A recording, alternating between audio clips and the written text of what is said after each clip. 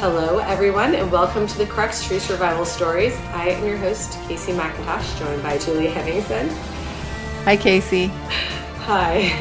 I thought that since we're having heat everywhere, we would take a deep dive into the winter months and tell a story that takes place in January of 2002, when Tommy Robbins of Kirkland, New Mexico, plans a scenic plane ride for his brother-in-law, Larry Diamond, of St. Petersburg, Florida, over the Colorado Rockies, with his friend, 31-year-old Justin Kirkbride, piloting the plane.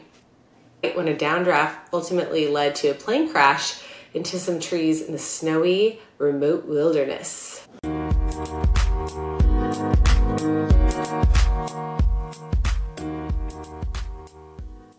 Sounds like a good one, Casey. Yeah, just wait. It's going to remind you of one that you told not that long ago.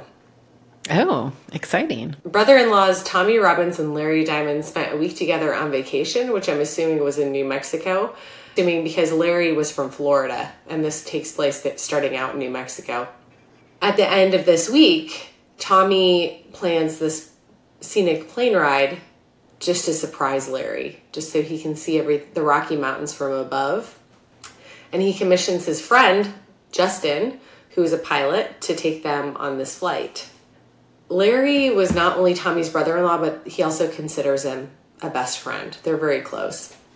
And Tommy is way more outdoorsy than Larry is, being probably from Florida. This was pretty standard sightseeing operation, if you want to call it that. They planned to go out for a few hours and return by lunchtime. The crew hopped into the single-engine Cessna 172, and they were really enjoying the sightseeing. They were seeing wildlife down below. It was a gorgeous day. After about an hour, they decided to go further over the mountains to get an even better view. And the problem begins when Justin tries to pull up over the mountains. And from my understanding, Cessnas are not real fast at moving over mountains. It's not like a helicopter where you can just elevate. This is when their problems begin. He's not able to pull up. At this time, there's a really significant downdraft. And so Justin thinks, okay, what am I going to do? I'm going to turn the airplane around and try to get out of this situation. But every time he tried to do that, he was getting a stall signal, which, if he continues to try to do that, the plane will just fall out of the sky without any control. So he knows he's going down, and he just needs to try to control the crash. That sounds terrifying. Is this guy a pretty experienced pilot, or do we know? Maybe this is his first time trying to fly up over the mountains, or maybe it was just the downdraft. Right. I Sounds don't like he's know. in over I didn't see anything that talked about Justin's experience flying or anything like that, but I feel like he was pretty quick thinking in the moment. Emotions are running high in the plane. They're all fearing for their lives. They crash forcefully into some trees, and in a moment, all is silent and the plane is resting on a snowfield. Justin is not injured, but he notices that there's fuel just gushing out of the plane, and so he's really worried that it's going to light on fire. He looks next to him, and Larry is sitting in the front seat, and Larry is alert, but he can't get up. He's got significant leg pain. So Justin has to encourage him, hey, we really have to get out of this thing right now. And Larry's able to stand up and go through the front windshield backwards, but he's not able to stand on his leg. In the back of the plane, Tommy is completely unconscious, and Justin's just yelling and screaming at him.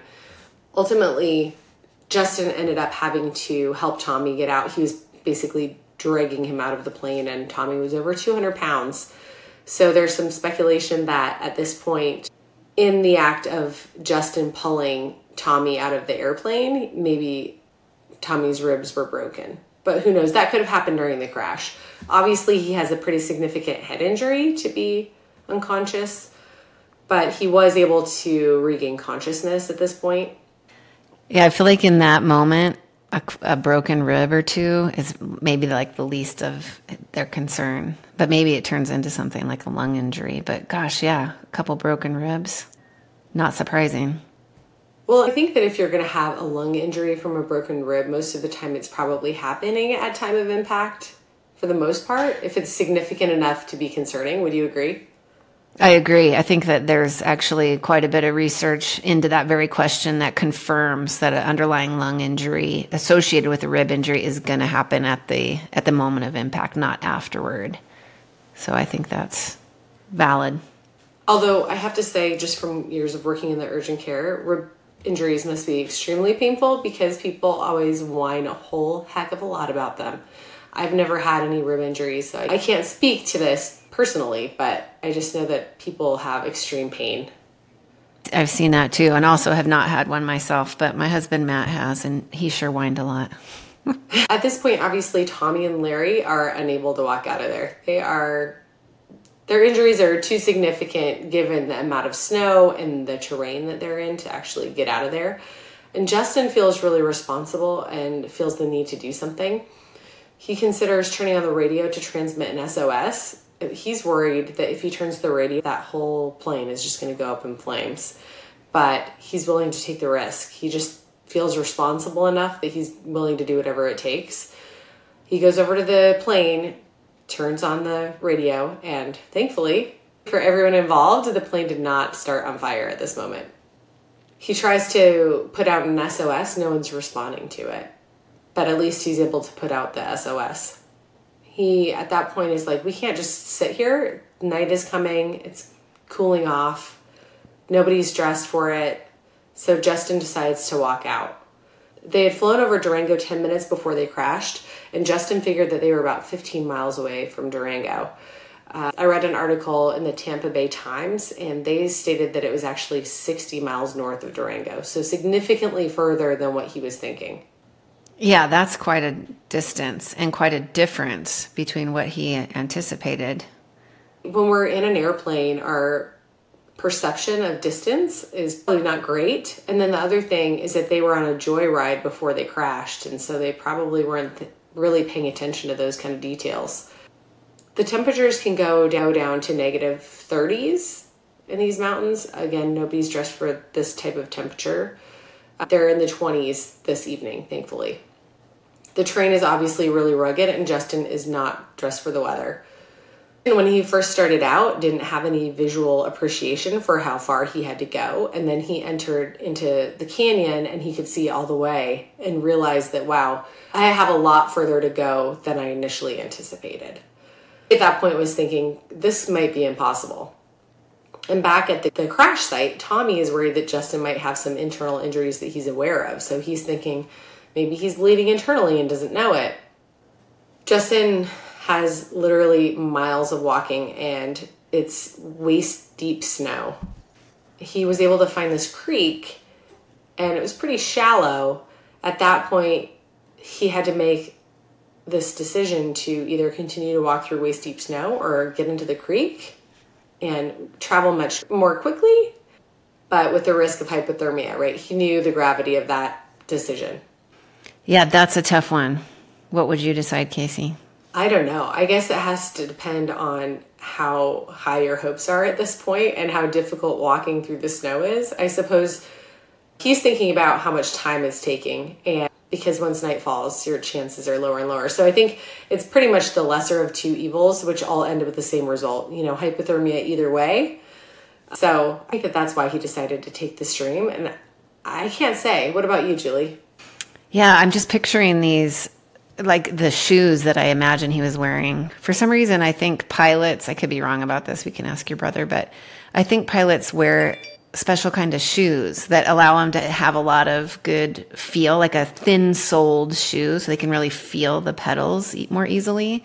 So I'm picturing like these pilot shoes that are not going to hold up in waist-deep snow and not going to hold up in a mountain stream as well. So I feel like either way, you're looking at frostbite of the toes, hypothermia. That's a tough one. I'd probably pick the most direct route, which maybe would be the stream. Yeah, I mean, really, again, the bad result ends up with either of these options, and it's just one might take a little bit longer, but also you're going to be going so much slower at that point, and time is of the essence. So anyway, he started running in the creek, and then he realized that was not a very smart move, because if you twist his ankle and he can't walk anymore, then it's a for sure thing that he's going to die of hypothermia. He was also a long way from the wreck at that point. Tommy and Larry are sitting back shivering in the woods, and Larry is less mobile. He's not really able to move at all. And Tommy was just more skilled with outdoor survival. He starts thinking about building a shelter. So he goes back and forth from the plane about 20 times. It sounded like they created something that was sort of a snow cave with some pine boughs, and they brought the seats from the airplane into it. They were not feeling super excited or hopeful when they crawled into the snow cave, because I think they realized we're really going to be spending the night out here now at this point. So Justin is starting to be affected by the cold water, and he's wet to his mid-thighs. He's fallen a few times in the stream, and he knew that he couldn't stay in there much longer. He was feeling just a lot of physical and emotional strain. He had about an hour before nightfall, and he had a cell phone with him, and what he was doing was just checking for a signal about every hour because he didn't want to be completely demoralized. And about at this point, he looks up and sees a little bit of a clearing ahead, so he decides to just walk into the clearing and see if he can get a signal, which he does, but he made a call and nobody could hear him. He could hear them. They couldn't hear him. He had one bar. You know how that goes. Oh, that's demoralizing. I can just imagine pointing that would feel. Yeah, well, he keeps at it. He keeps hiking a little bit further and a little bit further and keeps trying to make phone calls. At this point, he realizes, like, oh gosh, this could be really bad. We might not make it out. And it's just funny because I would have been having those thoughts, I think, the second that the plane was crashing. Not like after I walked through a stream for a couple hours in the freezing cold. I think I would have a brief thought of just jumping for joy that I didn't die in the plane wreck. And then that would be short-lived before I maybe would wish for death, because that could maybe be a little more comfortable than a prolonged hypothermic demise. Well, especially if you're immobilized, I think that makes it even worse because you just feel so hopeless. So Justin was finally able to get through on the phone, and he was told that an air patrol was on the way to find them. And using his phone, he was able to guide the air patrol to his exact position with his cell phone. Obviously, Tommy and Larry are unaware that rescue is on its way at this point. They're just extremely cold. Larry is unable to feel his legs. He starts to become a little bit hypothermic. If I was in this situation, I would just be glued to whoever I was with, just like trying to create body heat. Yeah, no doubt about it. I would be just human blanketing with whoever was willing. Right. So an Air Force helicopter was commissioned to search that night, and at 3 a.m, Thursday, Justin boarded one of the two MH-35J Pavelo helicopters from Kirkland Air Force Base in Albuquerque to try to relocate the area of the crash. Justin led the pilots to the same direction on the scenic route that they had taken earlier in the day to the canyon area he suspected that they crashed. So did you say this is the middle of the night at 3 o'clock in the morning? Yeah. I think it was just because the stakes were really high that they decided to go back. Tommy and Larry are lying there in their little hut. They're able to hear the drone of a helicopter. Then they're able to see the lights. And Tommy was looking for something to reflect to the helicopter, something from the airplane. It's hard for the helicopter to see someone on the ground even during the day. So this is obviously challenging. I was just thinking, if I was in this situation, I would want the mirror off of the airplane. Like that. Mirrors are really useful. Yeah, that's a great idea. Mirrors, or even just some kind of, reflective aluminum. There's probably a lot of reflective material in an airplane wreck. It's interesting because I don't think that they really considered the fact that they might need something to alert the helicopter. And so I guess if you're in this situation, salvage what you can when you can. In any case, they are not able to locate the crash site, and Justin is very frustrated because he's pretty confident that they're in the right area. The crew ends up moving on for a time, even though Justin's has that confidence. At this point, Larry's losing hope. He has a broken ankle and leg, and he's extremely cold, and his mindset is just not in the right place. And Tommy's really worried about Larry because Larry was starting to say things that indicated that he was a little bit confused, and he was becoming pale. During the night, they began to hear this animal, and they're on high alert. They were convinced at some point that it was a bear, despite the fact that bears hibernate in the winter. And Larry was just getting really anxious about this. So Tommy went to the airplane and got the fire extinguisher out and handed it over to Larry and said, "Here, spray the bear with this when it comes to get you." And that sort of calmed him down for a little while, gave him something to do. Tommy's really hesitant to go to sleep because of his head injury, number one, but also because he's worried that Larry will just give up if he doesn't stay awake and kind of keep him motivated. They're lying for what feels like forever, I'm sure. But then they start hearing the helicopter again. And so when the helicopter comes back a second time, Tommy realizes, oh, I have a camera in my pocket, and there were 5 pictures left. So he had 5 flashes. So he starts flicking the camera in different directions until the 5th time, the very last time, they finally see him. Oh, yay. That's amazing. Yeah, you think yay, but just wait. Oh, no. Oh, no, Casey. I just got so happy. Please don't get happy yet.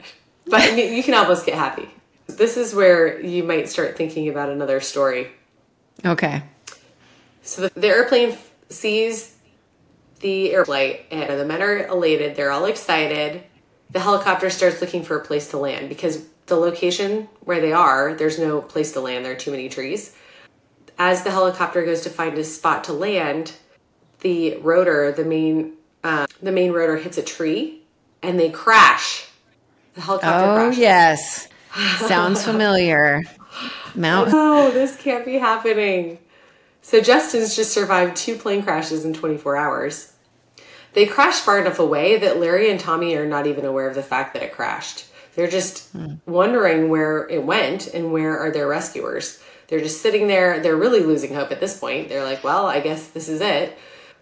Larry starts yelling, and someone actually yelled back. After 19 hours in the wilderness, the men are being rescued. So what ended up happening was a ground-based crew was working independently of the helicopter crew. This team was dispatched from Durango after the SOS call, which actually somebody heard. They were able to find them using the coordinates Justin had given them, along with Justin's footprints. A dozen rescuers were taken by the ski lift to the top of Durango Mountain Ski Resort, and then they traveled by snowcat, or snow machine, if you will, about 10 miles to the site. So again, the helicopter that crashed, it hit a tree and it fell 70 feet to the ground, but all 8 passengers survived without injury. And Keith Rausch of La Plata County Search and Rescue said, "We were so lucky, it's unbelievable. We broke the helicopter to pieces." So it must have been a pretty significant crash to say something like that.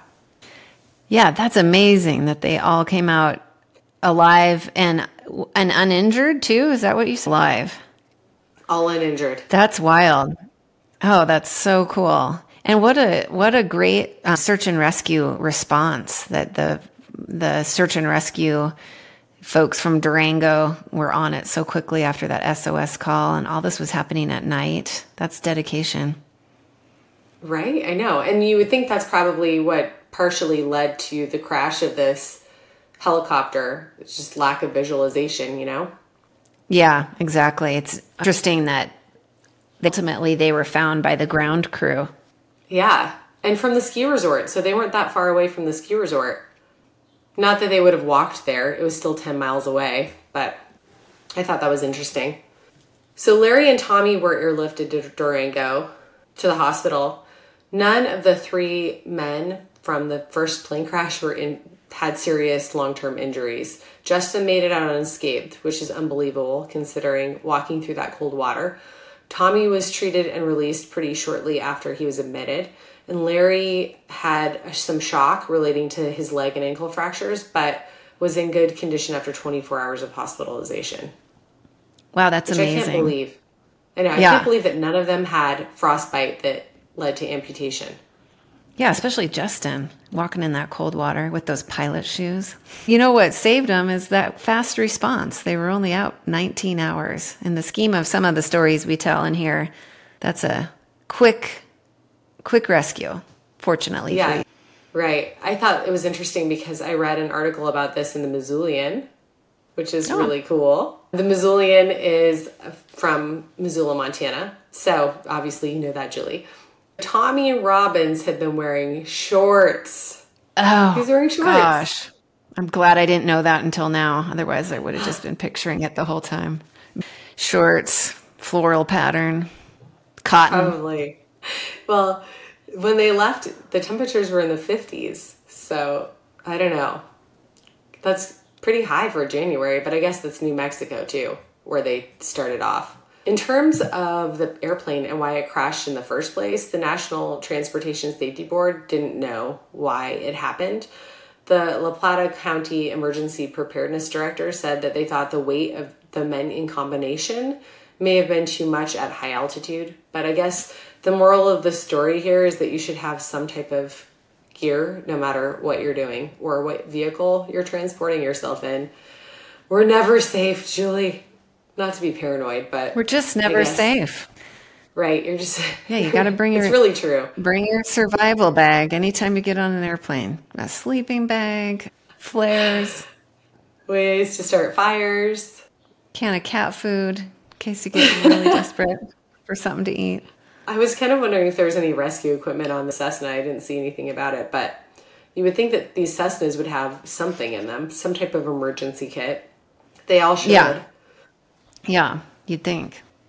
Maybe they lost it in the wreck. Who knows? Or maybe it's full of unhelpful stuff, as first aid kits can be. That's true. Yeah, I guess probably on little planes like that too, they're always thinking about weight, so they might travel pretty light. But anyway, Cessnas are scary. That's the moral of the story. Moral of the story. Fly with somebody you really can trust. That's all I can say. Well, Matt's a pilot. He got his private pilot license probably 5 years ago, and I've never flown with him. I've never been up with him. Someday, but I'll let him get a few more hours under his belt before that day comes. Maybe you just stay in the valley and don't go over the mountains. That's a good suggestion. Yeah, that's a good starting point for sure. Yeah. All right. Well, I hope you guys enjoyed that story and have a wonderful remainder of your week. If you enjoyed listening, let us know. And you can always leave us a message on our Instagram or our email. So our Instagram is The Crux Podcast, and our email is thecruxsurvival@gmail.com. So feel free to give us recommendations for stories or thoughts. And I hope you have a wonderful week. Thanks, Casey. Yeah.